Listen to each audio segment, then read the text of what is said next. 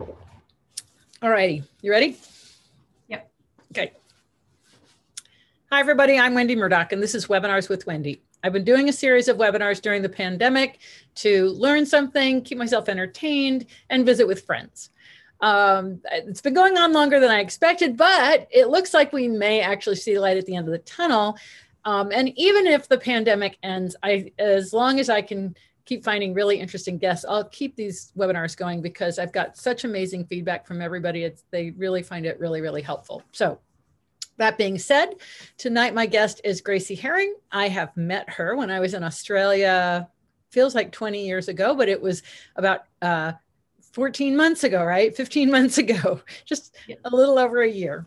And Gracie is, I'll let her tell you about herself, but she's been doing something really interesting with a technique that I've known about for quite a long time. And I want to tell just one little story about, we used to call it thermography, but now you'll correct us. But Dr. Joyce Harmon back in 99 got a thermography camera, and it was this big clunky thing. And the most use we got out of it was when we went to Africa. We went to Botswana. we took it with us, and we wound up saddle fitting an elephant. And the saddle fitting computer failed, and she had her thermography camera so we could look at the heat on the poor fitting saddle. And of course, I found this bolt that was about this big that was digging into the elephant. But the best part was when we went out on night watch, and instead of using the spotlight, we used the infrared camera and we could find all the animals. So I've known of thermography for quite a long time. That's back from 99. I don't even want to think about how long ago that is now. But Gracie's going to bring us up to date with modern technology and what's really going on with this time, because that's a long time ago. So welcome, Gracie. Thank you so much for joining me tonight. That's okay. Thank you for having me. Great. So Gracie, I know that you have, in your PowerPoint, you have a little bit about you, but just kind of, just kind of tell us like a little bit about how you wound up being interested in thermography, just real quick. So my mum had a look around for it when one of our horses was injured quite a while ago, but there was no one really around here doing it or doing it properly. So once I got out of high school, I didn't really know what to do. I knew I wanted to work in the equine industry, but I didn't want to be a vet because I don't like needles or blood. Yeah. Okay. So if you're going to be a vet, that's kind of, unless you're even doing research. Mm-hmm. Yeah. Yeah. So I kind of came across a company in the UK. They were kind of just national in the UK, not really international. And I contacted them and I went over to the UK and did the training. And then I opened my own thermographic business here in Australia. That's awesome. And so how long have you been doing thermography? Coming on 3 years now. Okay. And so, all right. So, why don't we just go ahead and get started with your PowerPoint? Because I know that you talk about how you got interested then. And unlike my guest that I had the other day, who was probably in her 80s, there was a lot more history. So yeah, not so much history.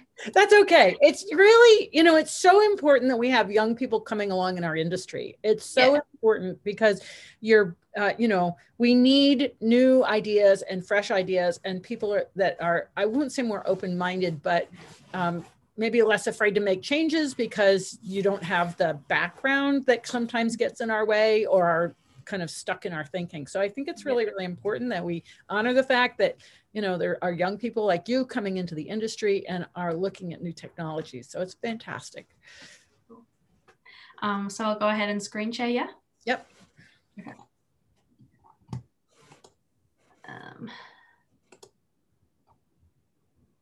If it loads. Yep. Okay, can you see it? There we go. Yep, we're up. Cool. So I grew up in country New South Wales, Australia. I've been surrounded by animals all my life, so they're a big part of my livelihood. I've been riding horses since I was around 3 years of age. I attended pony club and open events in dressage, show jumping and eventing.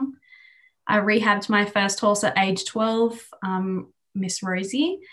She lived on to the age of 42 and competed up until 2 years before her passing. So that was a pretty good age. I've studied natural horsemanship and now I follow the teachings of classical dressage. I have a keen interest in animal welfare, photography, travel, and I'm now a bit of a gym junkie. And like I said before, I've been an infrared imaging technician for coming on 3 years now, and I'm also a level hoof 1 surefoot practitioner. Awesome. And I have to ask you about the giraffe picture. Where is that? Oh, yeah. Oops. That's so cool. That's in Singapore. Oh, wow. Okay. Yeah, because I've been to the Giraffe Center in Nairobi. Every time we go on safari, we go and did you get a giraffe kiss? Yeah. So it looks like it's so fun. Carrots there, but carrots. In Nairobi they call it pony pellets. It looks like, pelleted hay cubes, right? Oh yeah. Put it in your mouth and the giraffe gives you a kiss. It takes you out of your mouth. Yucky. Oh, and they have incredible tongues. So I didn't realize that you'd been around. They're super, super cool. They got gigantic eyes. That's so cool. So I studied photography in high school. And then when I finished high school, like I said before, I didn't really know what I wanted to do. I didn't want to be a vet, but I definitely wanted to help bridge the gap between professionals and help with preventative care of equines. So I trained as an equine thermographic technician, where I launched my own business in Australia under an internationally renowned company. Which allowed for many traveling opportunities around the world, helping with research and CPD. And then one of my highlights for my thermographic experience now is I correlated my findings from a thermographic report with a Sharon May Davis dissection I attended in late 2019, I think. So that was pretty cool. Which I might talk about in my next presentation if I do another one. Okay.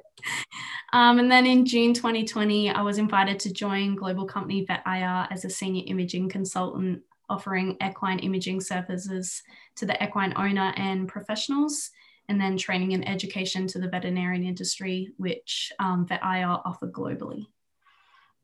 And that's me.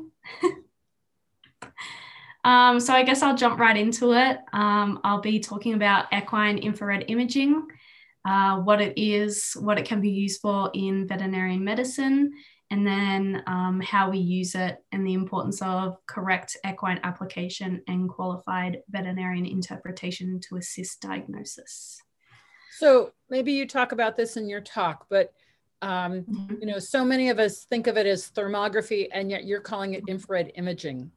Yeah, so I guess thermography is the old term for it. I'm referring it to infrared imaging because that's really what it is. I think that's the more professional name for it. Yeah. And do you know why it was called thermography? I don't know why. I guess that's just what they called it back then. Yeah, I mean, because thermo, you're looking at heat signatures, and it's like heat signature photography. So that's my only guess. Yeah. I mean, you can use thermography or infrared imaging. I prefer to use infrared. Yeah. Okay. Cool. So I'll just talk a bit about the history of thermography or infrared imaging. So the roots of thermography or heat differentiation can be traced back to 1700 BC in Egypt. The documents they found in the pyramids evidenced the association of temperature with disease. So due largely to their embalming process, where they removed the human organs, the ancient Egypts gained a great knowledge in anatomy. So they were well advanced in the understanding of the human body elements and afflictions. And then in 400 BC, the Greek physician Hippocrates wrote, in whatever part of the body excess heat or cold can be felt, the disease is there to be discovered. It is written that he immersed his patients in wet mud, and the area that dried more quickly, indicating a warmer region, was then considered the area of diseased tissue. So you can see this when using products such as Tough Rock. Areas dry faster than others. Hippocrates also believed that the human body functioned as one unifying organism and needed to be treated in health and disease as an integrated whole. So in diagnosis, not only is the patient's subjective symptoms, but also the objective signs of disease should also be considered in order to arrive at an accurate assessment of what is going on. Wow. Who knew that they were looking at this in that way all the way back then? I would have never made that connection. That's cool. And then in the 2nd century AD, Hero of Alexander attempted to measure heat. He developed the bulb thermoscope. And then moving into the late 1500s, Galileo made amendments to his thermoscope, improving the understanding and use of temperature. So this is a modern day thermoscope. The density of the liquid changes in proportions to its temperature. As the air temperature changes, then the temperature and density of the water changes, causing some glass bubbles to float and others to sink as the temperature fluctuates. So the lowest floating sphere is the current temperature. And then as centuries passed, others developed more sophisticated devices, including the mercury thermometer and the Fahrenheit and Celsius scales of temperature measurement. I have a thermoscope, but I didn't know that's what it was called. I just think they're pretty. So now I know. That's great. This is awesome. Yeah, now you know. In 1800, a breakthrough came when Sir William Herschel discovered the existence of invisible light, or what is today known as infrared, so meaning below the red. Directing sunlight through a glass prism to create a spectrum, he then measured the temperature of each color. What he noticed was that each color, so violet, blue, green, yellow, orange, and red light, had different temperatures and increased from violet to red on the spectrum. He found that the region just below the red portion of the spectrum, where no sunlight was visible, had the highest temperature of all. And then Herschel's son, he was an avid photographer. He created an evapograph image using carbon suspended in alcohol. This allowed him to record the heat rays of the infrared side of red, so where there's no light visible. He termed this image a thermogram, laying the foundation of what would then become over a century later, highly sophisticated thermal imaging devices used in areas such as military, industrial, and medical applications. And then I'll just go through a bit of a brief timeline of thermography. So in 1835, the thermometer enabled physicians to establish the standard that the temperature of inflamed regions of the body is higher than the normal areas. So the standard temperature of a normal healthy human is set at 37 degrees Celsius and then 98.6 degrees Fahrenheit, I believe. Not quite sure about the Fahrenheit. That's it. And then in the 1920s, photography enabled infrared devices to be developed. And then between 1930 and 1950, infrared sensor equipment was developed for the use of military applications and troop detections during World War II and the Korean conflict. Then thermography was considered a destructive weapon of destruction, sorry. So post-war declassifications of infrared technology meant that they could now resume their original use, which was clinical medicine. So basically then during wartime, they figured out that this was a great way to find the enemy. Yeah. And not all countries have actually declassified it as a destructive weapon. So I can't take my device to Dubai or Korea And if I was to travel to America, I'd actually have to let the authorities know that I was traveling with that piece of equipment. Wow. So, Yeah. so our little experiment of looking for animals at night on the safari was actually what they really were doing to use it Yeah. Yeah. to find, yeah. Wow, that's so fascinating. I had never thought about that as a weapon, and I had no idea that it was classified and that you know. Wow, interesting. Very interesting. Yeah. And then in the 1960s, the science was here. Large amounts of research were being published, increasing its awareness and its value in human medicine. It was also introduced into the equine industry at this time, used primarily for a screening tool at racetracks and in performance horse applications. And it was also used in the dairy industry to monitor mastitis, which I think is a utter dysfunction, I believe. Right. Mastitis is where they get an inflammation or infection in one of the teats, and it can be really serious. So that doesn't surprise me at all to use it in that, because you're going to get an increase of heat when you have the inflammation in the udder. So that takes me back a very long time to when I knew about mastitis. Okay. Right. And then in 1971, the American Academy of Thermography was founded, and they had a vision to make medical thermal imaging an essential tool to improve patient care. And then in 1972, thermography was announced by the Department of Health and Education and Welfare of the USA as beyond experimental in several areas, including the evaluation of the female breast. So helping with breast cancer. And then in the 1980s, the first fully digital infrared system run by a personal computer was introduced. This was a key milestone, as prior to this, the images were in black and white and the user was required to physically colorize the segments. It also allowed for image and data storage and analysis. During this time, standards of medical thermography were in place and new training centers were opened for physicians and technicians.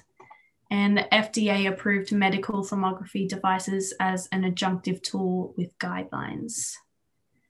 And then in 1988, this saw a massive start in the refinement of imaging devices, resulting in clear defined images captured by certified technicians and qualified physicians to interpret. So there's quite a wide range of infrared applications. So you have your automobile industry, defense, industrial, marine, and then professional trades such as electricity, building and equipment inspections. And then outdoor, such as your search and rescue, farm management, wildlife conservation, including monitoring of zoos and animals, zoo animals, and horses and dairy cows. And then obviously you have your clinical applications for human and veterinarian medicine. So it's really has expanded quite a bit. I mean, I actually personally have had imagery of my breasts using thermography. I've forgotten that that's what I used to, there used to be somebody that I would go to for that. And, and I knew about it, an application for buildings, but I never thought about it like in terms of management. Like, is the bottom left picture there, like kind of keeping track of kangaroos? Yeah, so that's actually my own image. We went out late at night. There's a bit of a story behind this. And we were photographing the kangaroos. And then I'm so annoyed that I did not get this image.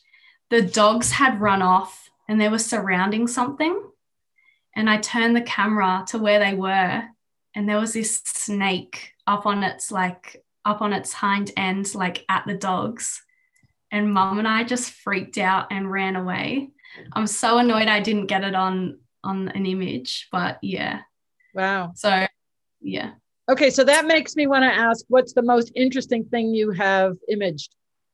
The most interesting thing? Like unusual. Unusual?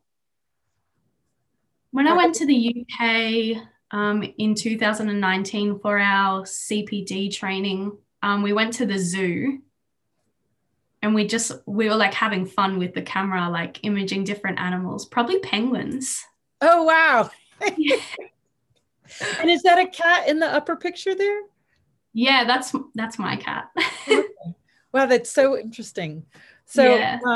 So basically, anything, well, like with a snake, did the snake have a heat signature? Because aren't they reptilian and therefore cold-blooded?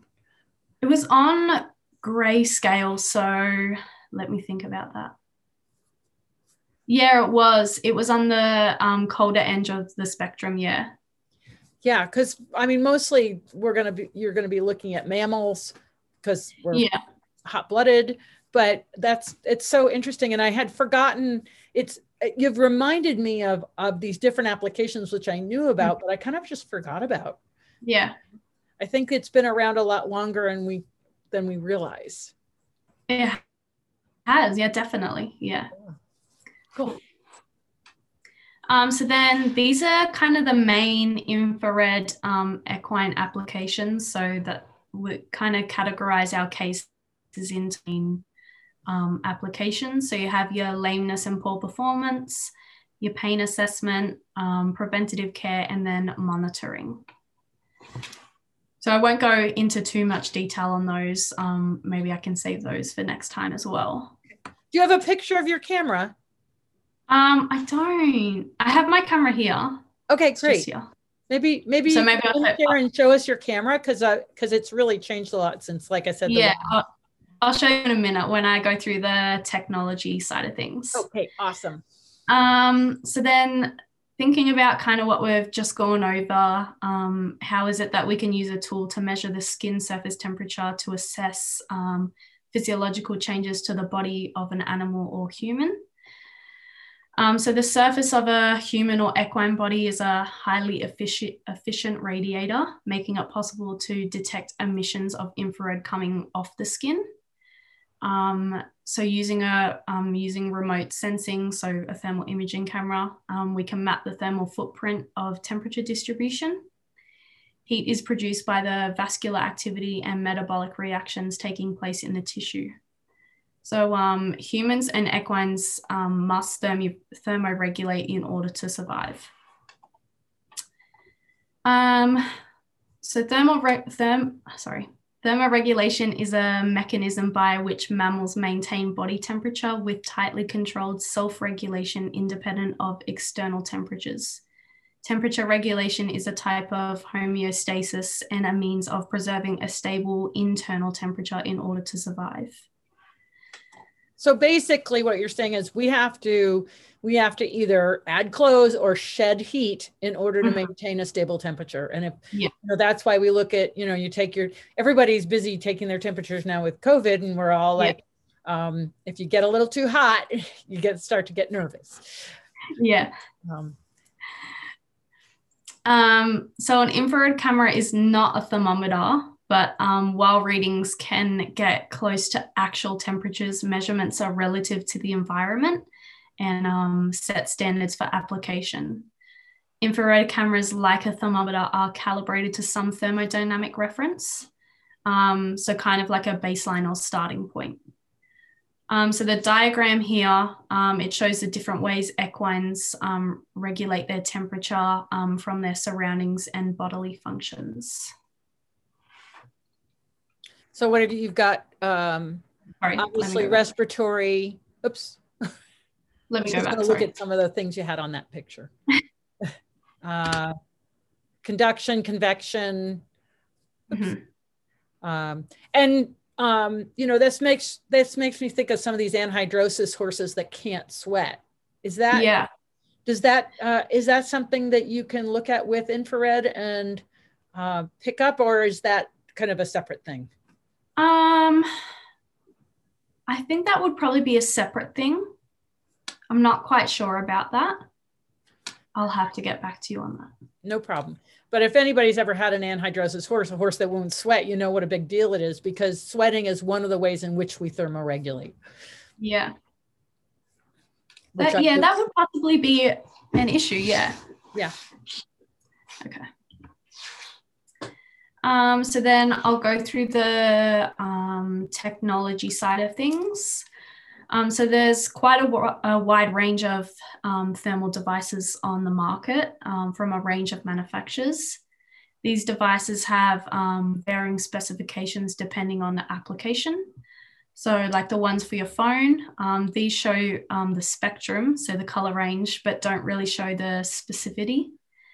They're good for locating leaks in pipes or finding drafts in windows or doors, or just taking pretty pictures of your animals. But obviously it's not ideal for the use of physiological imaging of animals. So the device that needs to be used needs to either be specifically designed for that range or application, or have the necessary specifications to operate accurately and effectively within that range. So the technology needs to be able to measure and detect the smallest temperature differentiations between 2 points. So for the FLIR models, which is what I use, this depends on several technical specifications. So you have your pixel density. So the higher the resolution, the more information you're going to have within an image. Minimum specs that VetIR would recommend for animal physiological imaging would be 640 by 480, which can be achieved with a T660 model or above in the FLIRs. And then you have your high thermal sensitivity, so your NETD, which stands for noise equivalent temperature difference. So the lower the NETD number, the better the thermal sensitivity. And then you have your internal calibration checks and program of annual calibration, which is recommended to maintain devices' stated accuracy within the manufacturer's specifications. So there's different qualities then, I think is what you're saying. There's different quality of infrared. And there's some, I mean, I had one that just was on my iPhone and we looked at the house. But when I took it I did take that one to Africa with me, but it was terrible at picking up anything at a distance. It really wasn't designed for that. So the units that you're talking about in terms of animal medical devices, they have to be of a higher range, higher end, if you will. To be able to pick that up. Okay, you got it. So I guess why use IR cameras instead of the human hand? The human hand can detect temperature differences of around 2 degrees, while the temperature difference of around 1 degree or less can result in sympathetic dysfunctions, meaning that they may be overlooked in the early stages simply from palpation. So that's interesting that I have been asked this before. People are like, well, why do you need an infrared camera? Like, why can't you just use palpation? Simply because the camera is going to pick up smaller differences. Yeah. And, you know, not everybody's got the same sensitivity in their hand, person to person to person. Yeah. You could be very different in what you feel. Whereas it sounds like with your using equipment, if you calibrate, everybody calibrates the same, then you're looking at the same exact reading. You're not having that sort of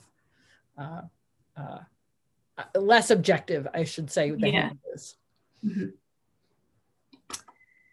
And then I'll just go over the 2 main types of diagnostic imaging. So obviously all imaging technologies have their specific role and value in the diagnostic arena. There are 2 main types of imaging tools used in equine diagnosis. So you have your anatomical and your physiologic. Anatomical includes X-ray, so that provides structural and anatomical information of the subject. And then your MRI, which detects soft tissue, tendon and ligament. And then also joint capsules and articulate cartilage. This gives exquisite anatomical detail and precise localization of lesions. And then ultrasound, which uses high frequency sound waves to visualize muscles, tendons, and internal organs to capture size, structure, and pathological lesions. And then you have your physiological imaging. So that includes scintigraphy, so bone scan. This captures a horse's skeleton using a gamma camera that detects a benign radioactive isotope given intravenously. So the radioactive isotope travels to the bone, and abnormal uptake is detected as a hot or cold spot. Uptake of the isotope actually helps pinpoint the site of injury or problem. And then you have your infrared imaging. So this provides a referred functional map of the body, structure, function, abnormality associated with these conditions, such as trauma, acute chronic conditions will all change the underlying circulatory activity and blood flow. So basically, they all play different roles. They all have different pieces of information that they gather. Thank you for scintigraphy, because I always got that confused. But this is really helpful to realize that different technologies are going to give you a different picture of things. And so using the technology that is best for what you're trying to discover makes sense. Yeah. Cool. So they all have their own areas. Right. They're gonna help each other. And yeah.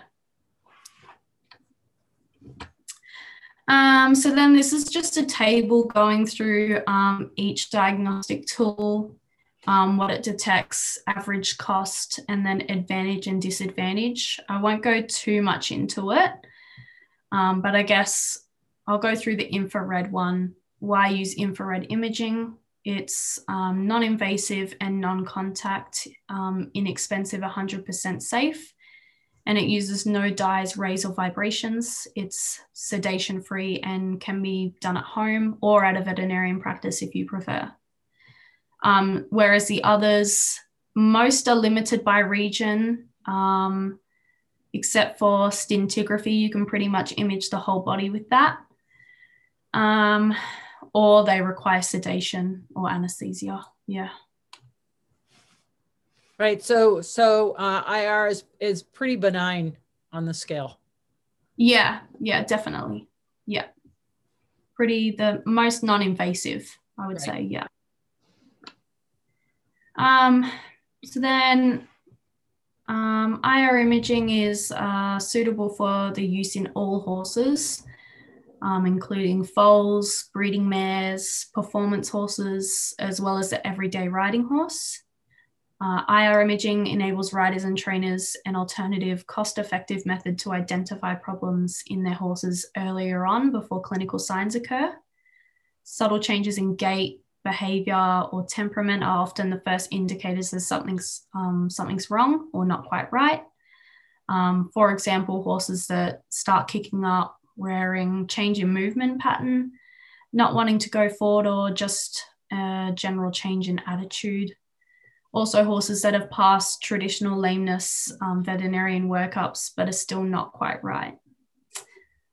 So I guess all this is kind of relevant considering the horse is a prey animal and is designed to hide pain. We can obviously pick up injuries that they may be trying to hide. I always think that people are prey animals too, because we try to hide our pain just as well.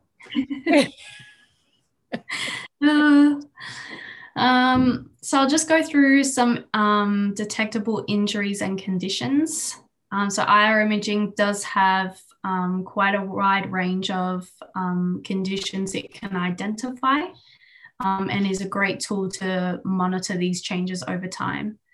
So it's been used to identify things such as lameness, palmar foot pain, subsolar and subdural abscesses, other inflammatory conditions of the hoof such as navicular disease or syndrome, joint diseases including OA or dorsal metacarpal disease, dental disease and sinus issues, muscle injuries including strains and inflammation, and then also your spinal conditions such as kissing spine, dorsal spinous ligament injuries, muscle pain, wither injuries, and sacroiliac problems. and then also tendon and ligament injuries. So this is a big one for me, as lesions can appear on a thermal image up to 2 weeks before physical evidence of swelling and pain. So therefore, lesions of potential clinical significance can be identified, and then adjustments of training programs can be made to prevent further damage to that area. Yeah. So I guess I was just going to say ligament and tendon injuries. It's the more I keep learning, like from these webinars, the more you realize that a lot of them are chronic, and then suddenly there's an event. So if you can pick up that sooner before it has the event that really does it in, that would be awesome. Definitely. I really like that. One's a big one for me. I like that one.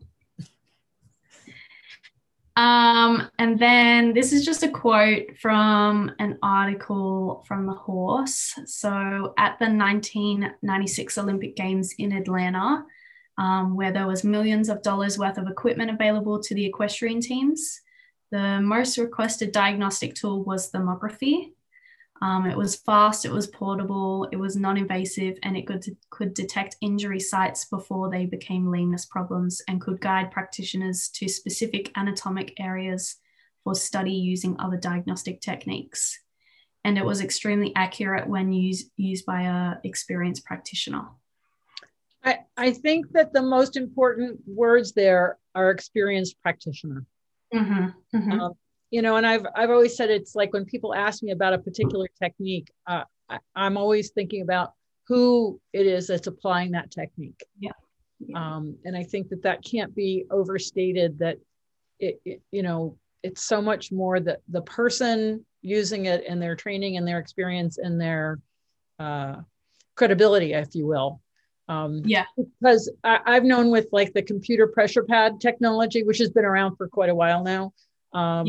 You know, you can simply change settings and get a different result. Exactly. The sort of the experienced ethical practitioner, I think ethical would be the other word I put in there, is really key. Definitely. So I'll just go through a case study. Can we see the camera first, though? Can we see what you used to take okay. Let me jump up and grab it. It's still in its case. Okay. This is my massive case for it. Okay. And just unshare your screen so we can see it. Oh, okay. Yep. Stop sharing. There we go. And I'll spotlight you. And that way we can really see it. So this is the camera. A little bit of a 360. Oh, cool. So it almost looks like a DSLR in a way. Yeah, so it looks like a normal camera, except obviously you have this swivel. Yep. Other than that, it does look like a normal camera. Yeah. Yeah, so it's pretty it's quite bulky actually. And so it has a screen on it. And so when you're taking that picture, you're looking at that screen? It's actually a touch screen. Yeah, it takes a while to turn on. Okay. So, but basically that whole back part is a screen. So when you're taking a picture, you're actually looking at that screen and lining that up with what it is you want to take a picture of. Yeah. I think someone just asked a question. Yeah, she's asking, do many vets use this now as a diagnostic tool, and how would you find someone that is using it? So in the UK, that's where the company I work for is based. Quite a lot of vets are using it over there. It's been kind of introduced more earlier, and the vets are starting to get on board with it over there. Here in Australia, I'm finding it quite hard to get in with vets. Obviously, they're quite busy, but it's just like educating them on the technology. I'm not sure about in America. I don't think I know of anyone over there. So I'd have to have a look around. But and you know, I don't know about you, but I've seen where, like when I was over at in the UK, when I went over, I did a Surefoot demo for a animal physical therapy group, IVRAP, I think it is. They were so much further ahead in the understanding of physical therapy and working with the horses, not just having the vet come and look, but also the supporting therapies that they could employ. And I think, wasn't it in the last Olympics or maybe the one before, they were looking at pressures from girths and bridles and that sort of thing, and addressing that. So in many ways, the UK tends to be sort of the leader in terms of looking at the welfare and the technology that they can use to improve the I don't know if that's what you experienced, but it's kind of... Yeah, when I went over there and trained, I could definitely tell that they were ahead by, I would say, a lot. Yeah. And so I don't know, I would think that there's probably a place where people can go and look for someone who's a technician, infrared technician, which you'll probably provide for us at the end. Yeah. So if you visit the Vet IR website, so VET and then the little dash and then capital IR, we do have a contact form on the website. So if you were wanting to inquire about a bit more information. See if I typed it right in the chat. Okay. Yeah. Okay. That's it. Cool. Yep. So I'll go back to my battery's actually flat on my camera, so I can't check. But at least now we know it looks kind of like a regular camera. It's got a swivel lens. It's got a nice big screen. So when you're taking an image of a horse, you're looking at that screen and you can really see what's going on before you take that picture. Yep. And I assume that you calibrate your camera on a regular basis to make sure. So I have, I'll go through that later, the calibration and stuff, I think. Okay. But yeah, I get it calibrated annually. And then when I turn it on, I leave it for 10 minutes to calibrate again. And then also I can go into my settings and self-calibrate it. Yeah. Okay. Because that's one of the keys to consistency, is that the calibrations are always standardized. Yeah. Cool. Exactly. Okay. Let's go to a case history. Okay. Let me go back to this. Let me know when you can see it. Oh, is that the wrong one? I don't know. Oh, I think there it is. I definitely think I shared the wrong screen. Let me. Someone's asking, somebody came in a bit late and is asking what you mean by lesions. So tendon lesions, so tears in the tendon or ruptures.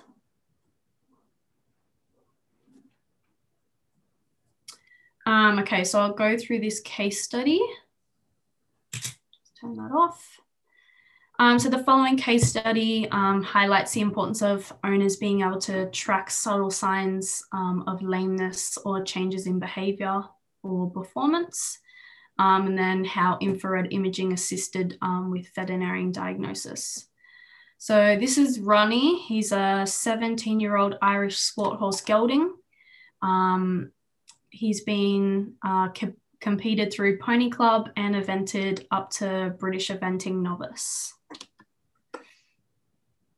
Next slide. Slowly. It's gonna work. Okay. So Ronnie began to display a slight hind limb gait asymmetry, and owner noticed an unusual hind limb tapping when he was stood still in the stable. He had previously been diagnosed with mild hock arthritis, so that was relevant to his case. The owner decided to investigate further, despite that he was still jumping at the same height quite happily. So then IR findings, imaging was initially used just to assess his hind limb function. The imaging was found possible functional findings in both hocks and the pelvic region. Upon veterinarian examination, the vet found him positive to flexion on both hind limbs. So then it was decided to medicate both hocks, and then they were able to get back out to competing. And then in November 2019, they were out arena eventing, and he presented with an increased tension in the right canter. And an unusual takeoff in his jumping phase. So the owner sought veterinarian advice, and they treated both hocks again. And then over the next couple of months, the owner felt that whilst Ronnie had certainly improved, he was still not quite right. The horse would occasionally appear to drop one side of his pelvis. He seemed a little more resistant in the left jaw in the contact, and his left ear seemed to be held back intermittently. So obviously his hocks had been retreated, so we knew something else was going on. And then in March 2020, IR imaging was again performed, this time on the neck and spinal region. The report suggested that the levels of the thoracic spine and left SI region activity were significant. Upon investigation with the attending vet, they noted that upon palpation, Ronnie was extremely sensitive over his thoracic and sacroiliac regions. X-rays were then performed, and several impinging dorsal spinous processes were found. So kissing spine. Ronnie then went for resection surgery in August 2020, and he had his sacroiliac joints medicated. He'll be monitored closely with IR imaging on his return to work and rehabilitation process. And I actually just received an update on Ronnie this morning. His rehab has been delayed due to an injury, but he's now at 6 weeks of rhythm work at walk, and he's just about to start trotting next week. So can you talk about the IR picture of Ronnie? Yeah. What do you want to know about it? Well, like what, it's obviously that there's an asymmetry, and just explain a little bit about the colors that we're seeing, like what do the different colors mean? So with this is a Meditherm image, so different type of system to what I use. So Vet IR, we use the Vet 2000 Meditherm model, and then the FLIR T660 and above models. So the color spectrum of this, so black being the coldest, and then it goes to blue, and then all the way up to red and white being the highest. So I'll go through a bit more about the images later on. Okay. But obviously there is an asymmetry, and you can see on the left side that over the SI joint that it's quite high up in temperature, yeah. And do you also look at cold spots? Yes. So when evaluating things like nerve dysfunction, there are cold spots with that. There's some other conditions that show a decrease in temperature as well. Yeah. Obviously, I'm not a vet, so I can't really say like what relates to what. Yeah. Right. But as I understand it, you're looking at hot and cold, because cold can be a lack of circulation, whereas hot is an increase in circulation. Yeah. Yeah. Yeah. Okay.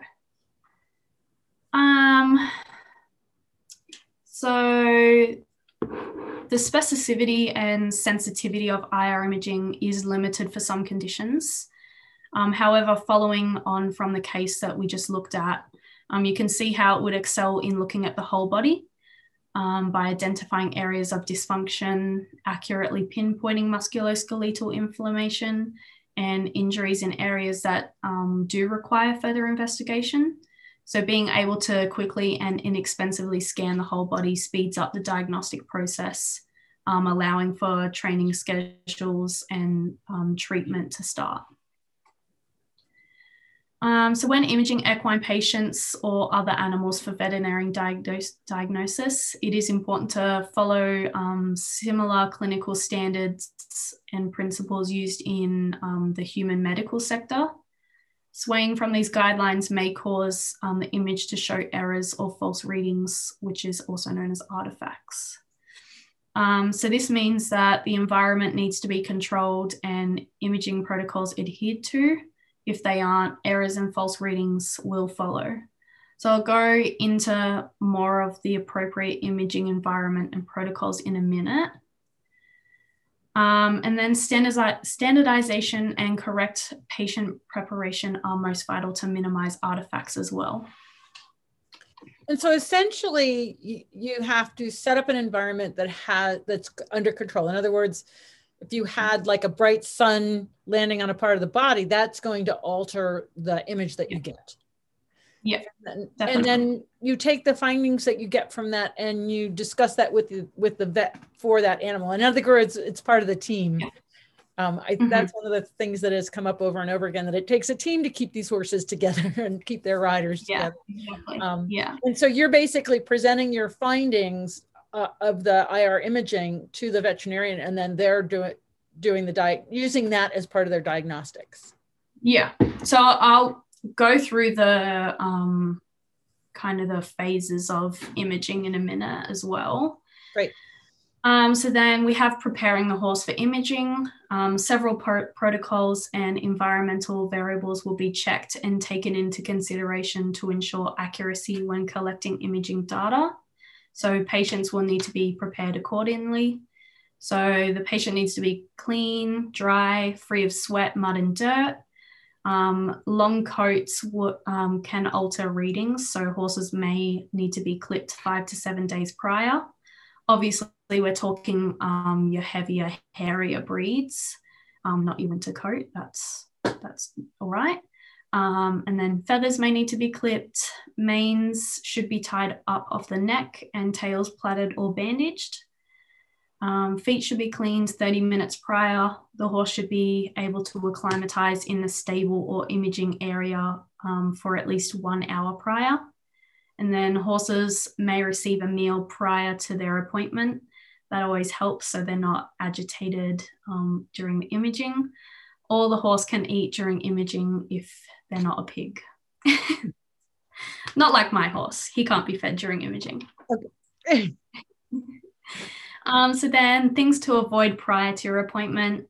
So brushing or touching the horse, or overly, I guess, increases blood flow and should be avoided 1 to 2 hours before your appointment. Try and avoid creams, liniments, sprays, and gels for 12 hours. Rugs should be removed 1 hour prior, and boots and bandages should be avoided 12 hours prior. And for our American rugs or blankets. Oh, I didn't know that. Yep. Blankets, rugs and blankets. Horses should not be ridden or worked at least 1 hour prior, or be left in the paddock to run around with their friends. Therapeutic tools such as shockwave, equissage, magnetics, and biofeedback technology should also be avoided. Your technician can usually advise on specific timeframes for each of those. Physical therapy, including massage and fascia release, should be avoided 7 days prior.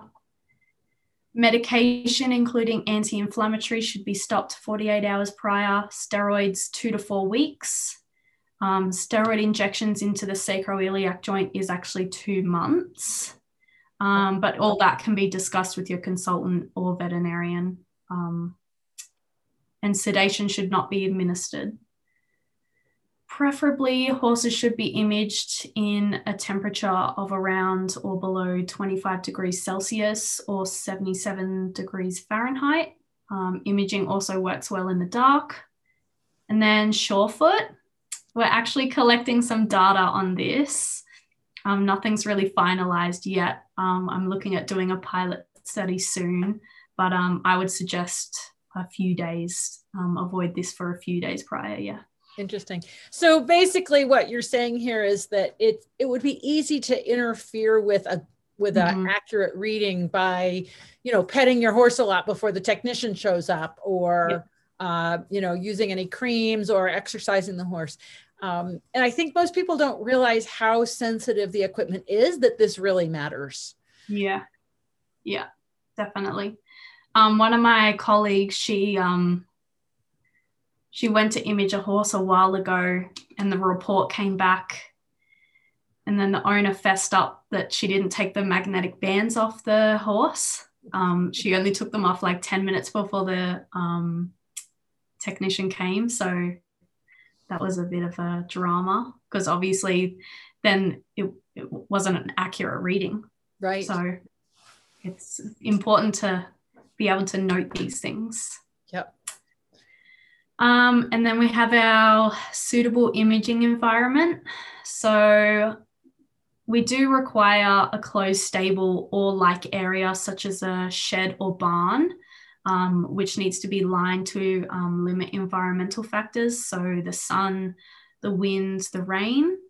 As we are measuring the skin surface temperature, these factors are definitely going to alter the results.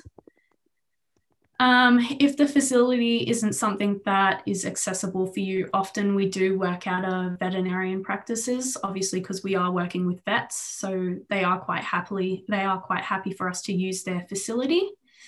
We can use the X-ray room, or again a suitable area such as stables, or one of the practices I work with, they have a foaling stable which is quite big and easy to use. And then sunlight and radiant heat from unlined metal doors, walls or roofs are going to affect it as well. And fans, breezes and mud floors are going to alter results as well. So again, trying to avoid these things when looking at suitable imaging environments.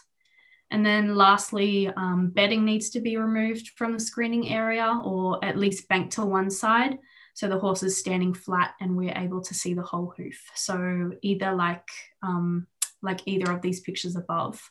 So the bedding's banked to one side in the right one, and then on the left, it's completely removed.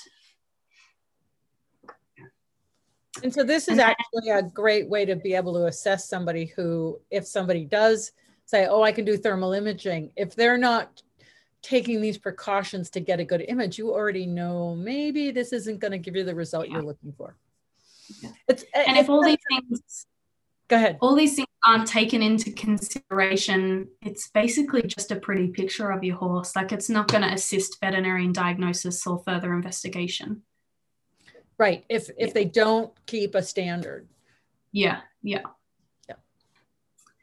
So I'll go through the collection process. So the capturing of the images. It's important that each body part is framed correctly in each image, remaining at a consistent distance for opposing sides, so left and right, ensuring images are properly focused and that the camera lens remains perpendicular to the body part that's being examined.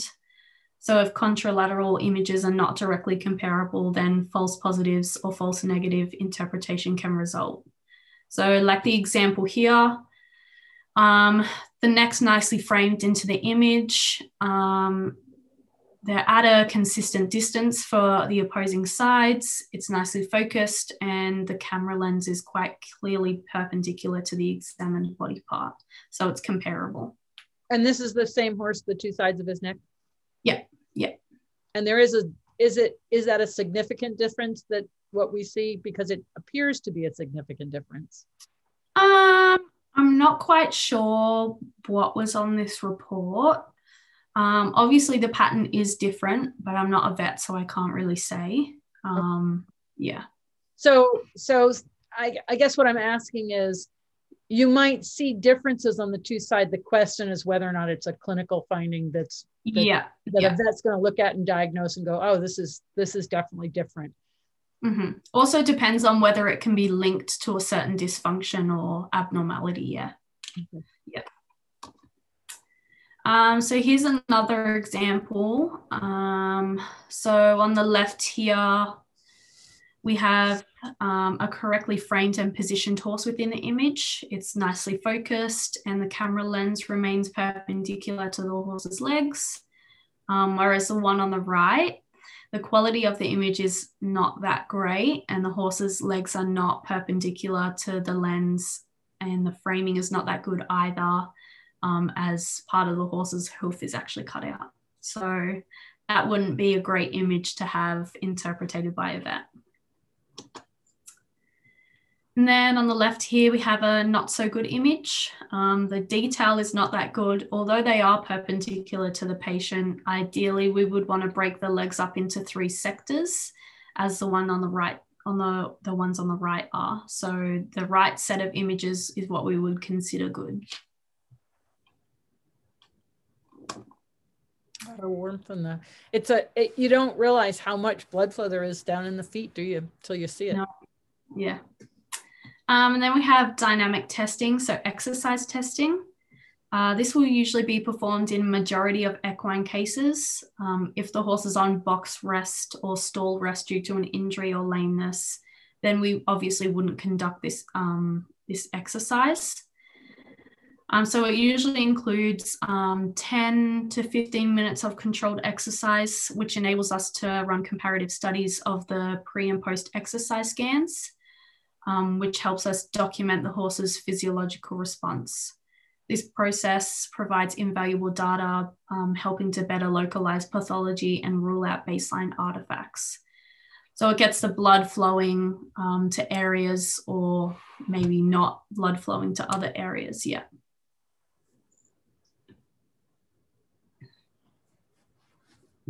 Cool. My computer's taking a second. It's just thinking. Here we go. So then we have preparation for analysis. So once the data is collected, processing then begins.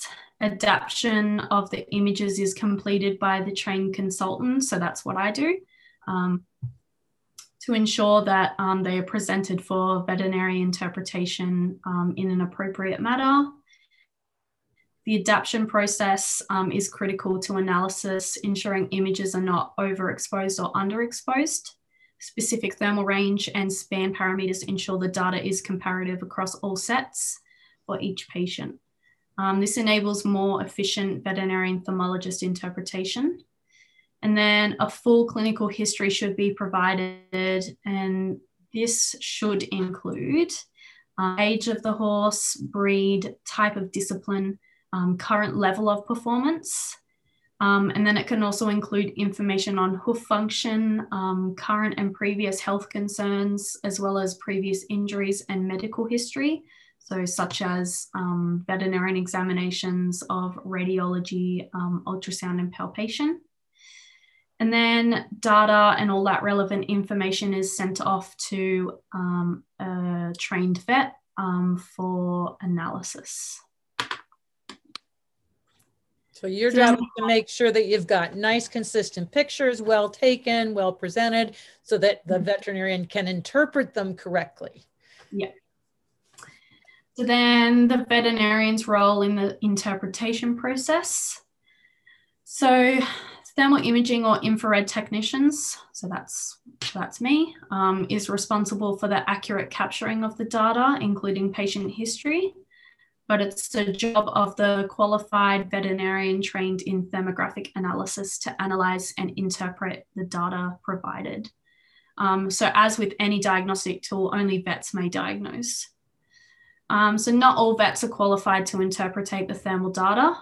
It's important to use a service that provides both qualified technicians and trained interpretation vets. Thermal scans on their own will tell the layperson or unqualified vet very little. So once the interpretation vet receives the images and data and relevant information, they will assess the findings and generate a thermal report for use when investigating diagnosis further by the client's attending vet. So imaging technicians are usually also consultants, and they can liaise with your vet about the report. So can you take images and then send them to a vet who's specifically trained to interpret those images, rather than sending it to your local vet who doesn't know how to interpret them? I mean, in other words, you can use a specific vet who can read the images. So Vet IR, we have a team of veterinarian surgeons that are trained in thermographic analysis. And then we have a team of consultants, so that's me. So the consultants take the images and they write out the history and adapt the images. And then we send them to our team of vets, and then they analyze the data and generate a Vet IR report. And then they send it back to us. And then we go through it with the client and their veterinarian and chosen professionals. And then the client goes away and conducts further investigation. Yeah. So that's interesting, because I didn't realize that you had a team of veterinarians specifically trained to interpret the imagery. Yeah. But that makes so much sense, because unless you're used to reading this stuff, you don't really, it takes practice and experience to know what you're looking at. So basically, I think if I understand it right, your job is to make sure that you get the best image you can, so that when you present the data and the history, and then you present that to the interpreting vets so that they can analyze that and the case of the horse, and then work with the attending vet team, veterinarian, owner, other equine professionals, to either decide whether or not to do further diagnostics or use the information and say, oh, we didn't notice this. This is something we need to address. Yeah. Cool. How many are there of you that you know of? Consultants, I think there's 15 consultants. And vets, I think we're down to 3 at the moment with our vets. We do have a training program for vets in progress.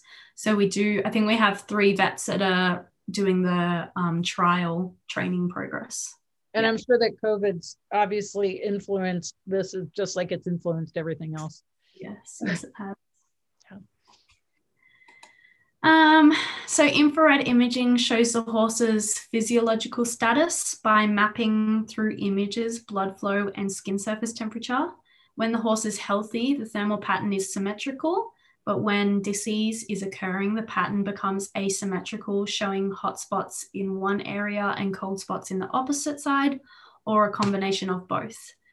But obviously, this is a topic for another day. So now I have another case study. So this is a 9-year-old Irish sport horse gelding, 16-2 hands, with an approximate 3-month history of a low-grade left hind limb lameness, with the significant reluctance to flex the left hind limb. So infrared imaging isolated a significant inflammatory activity of both stifles. However, it was left more than right. Examination found infusion of the medial femorotibial joint on palpation and on ultrasound examination of the left stifle. So there were no other abnormalities visible on the ultrasound of the left stifle. Scintigraphy of the hind limbs and pelvis was unmarkable, as was radiography of the left stifle. Medication of the medial and lateral femorotibial joint was performed. This produced a significant improvement in the lameness, although it was only short-lived. So then the patient underwent MRI of the left stifle. Mild to moderate synovitis and arthrosis affecting the medial femorotibial joint was observed, along with defects affecting the tibial surface and moderate abnormalities of the medial meniscus. So damage was primarily located underlying the medial collateral ligament and vocal extension cranially and caudally of the collateral ligament. So then surgery was performed and treatment administered accordingly. So IR imaging correctly identified the abnormal stifle pathology in the initial stages of investigation. So really helping identify and pinpoint areas. Yeah. So basically what the imagery said, this is the area to start paying attention to. And then they did further diagnostics, and the further diagnostics revealed that the horse needed surgery. And so after a horse has had surgery or been treated for something, do you then use IR to follow the as a follow-up to see if it's improving or getting better? Yeah. So I have a few cases. This horse didn't go for surgery, but he has quite a lot of hock inflammation. Actually, the show jumping horse we did when you were over here with the Surefoot. So I was monitoring him on a regular basis, just watching for changes. If a horse has injured itself, we can definitely monitor the horse every so often. I try to monitor horses every 2 to 3 months. I think that's quite a nicely spaced out monitoring time frame. Yeah. So you basically, by monitoring them and coming back and checking every 2 to 3 months, you can pick up oh, there's been a change from the last time. We need to be conscious of this and start to look and make sure that it isn't something serious. Yeah. And if the consultant thinks that there may be something concerning going on, then we can definitely send the images off for interpretation and definitely help with the identification process. Yeah. So in many ways, it could be beneficial as more of a, well, preventative maintenance. So you have kind of the preventative maintenance, making sure that everything's going okay, and then the help in finding places when you've got a problem, being able to see it more clearly. Cool. So then this is from Dr. Tracy Turner. So he's from the USA. So its potential has barely been tapped because there's just not enough people doing it. Like most of these newer approaches, if you're not taught it at vet school, you tend not to use it. When looking back at the use of ultrasound back in the early 80s, it was untouched in the veterinarian field. But then the veterinarian school started teaching the students about it. And it can take up to 20 to 30 years to get a modality adopted in the veterinarian industry. Yeah. Yeah. So it takes a while. It's interesting because that's, you know, when you look at that and you go, it can take 20 to 30 years for something to get adopted, you start to realize that, you know, something can be around for a long time that's really beneficial, but we get stuck in the mud. Yeah. And there's a lot of what ifs, like what if it doesn't work? Yeah. I guess I should be really pleased that Surefoot wound up at AAP last year for only 5 years. So, and Dr. Turner was actually at my booth. I had him kneeling on a pad. Oh, was he? Yeah, on my physio pad. I have a picture. I can send it to you. He's a really, really nice guy. So. And it also, we do lack a lot of research on infrared imaging and its use in veterinary medicine. So we are conducting a lot of research into correlating it back to other diagnostic tools, which we're hoping to start soon. But obviously all depends on COVID. Yeah, but that really does help. And, you know, having data, you know, to show correlations. I think the one that you're going to talk about with Sharon May Davis and what you found there, and then on the dissection, I think that's fascinating. And more of that kind of thing would definitely help. And it's also a question of availability. Like, I don't know anyone personally over here in the United States that has a thermal imaging camera that's a trained technician the way you are. That doesn't mean they're not here. But there's also that piece of just, you know, getting your numbers up, if you will, for it to be available. So there's the dual tracks of data and well, actually data and veterinarians starting to use it in schools and having the people there available to do the technician work.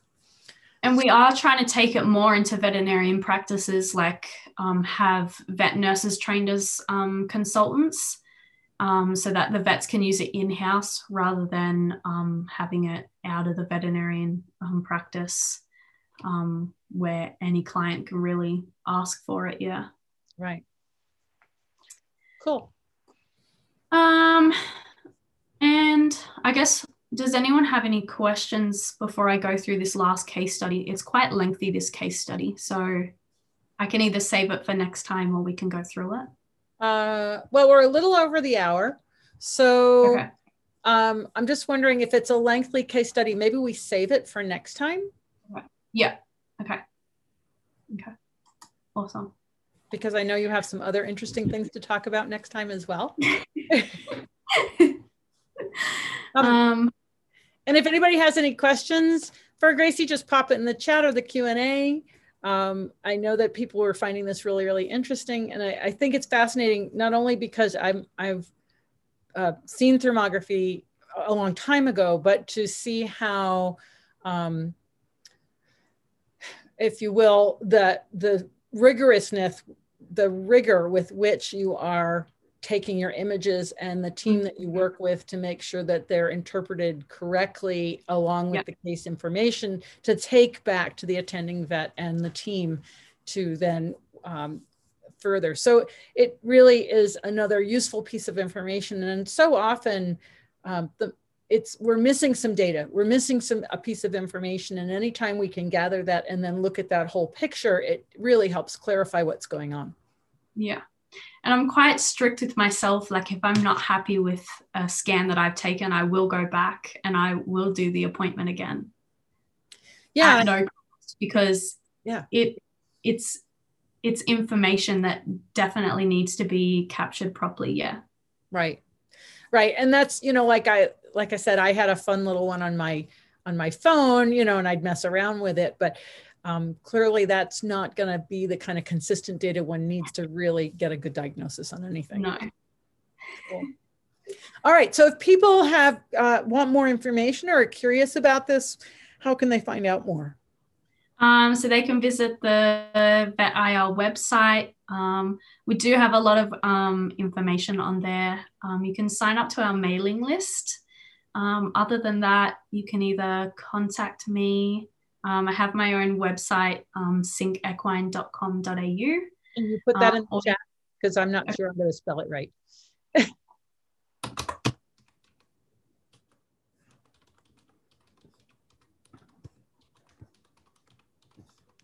And just say it again too for anybody that's going to watch. Let me just.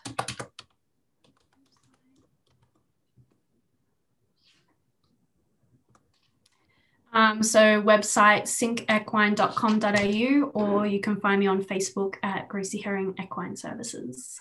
Awesome. So if anybody has any questions and wants to learn more about thermal imaging or infrared imaging, I can see now where we got, oops, I just expanded the chat and that was weird. But I can see now, I really loved your history because I hadn't thought about the fact that it goes that far back. I think that's fascinating and kind of helps us understand how we got to the word thermography actually. But I think you're right that IR is a much better term for it. Yeah, definitely. Well, this has been really interesting. Thank you so much for doing this. I really love that you went back through the history. That was really, really great. And we'll have you back to have some more case studies because I definitely want to hear about that one with Sharon May Davis. I think that is so fascinating. I was looking forward to doing more, but you will. We just have to get out of COVID and then you can go do more. Yeah, I think that'd be great. Hopefully soon. All right. Well, thank you so much for joining me tonight. And thank you everybody else for watching. And just remember, you can find this and all the other webinars on the Surefoot Equine YouTube channel. We have made podcasts out of quite a number of them, and you can find them on iTunes at Wendy's Winnies. Okay. So whether you're driving down the road or you want to watch it when you're home, please don't drive and listen to the webinars on YouTube. That's why we made the podcast, to make it safer. But join us again tomorrow. It's going to be Susie Buck and we're going to talk about using Surefoot with school horses. So that'll be at 1 o'clock tomorrow, Friday. Thank you so much, Gracie, for joining me. It's been a pleasure. So nice to see you. It's been a while. It has. Good luck with your new career. It's awesome. Oh, thank you. Yep. All right. Bye. Bye.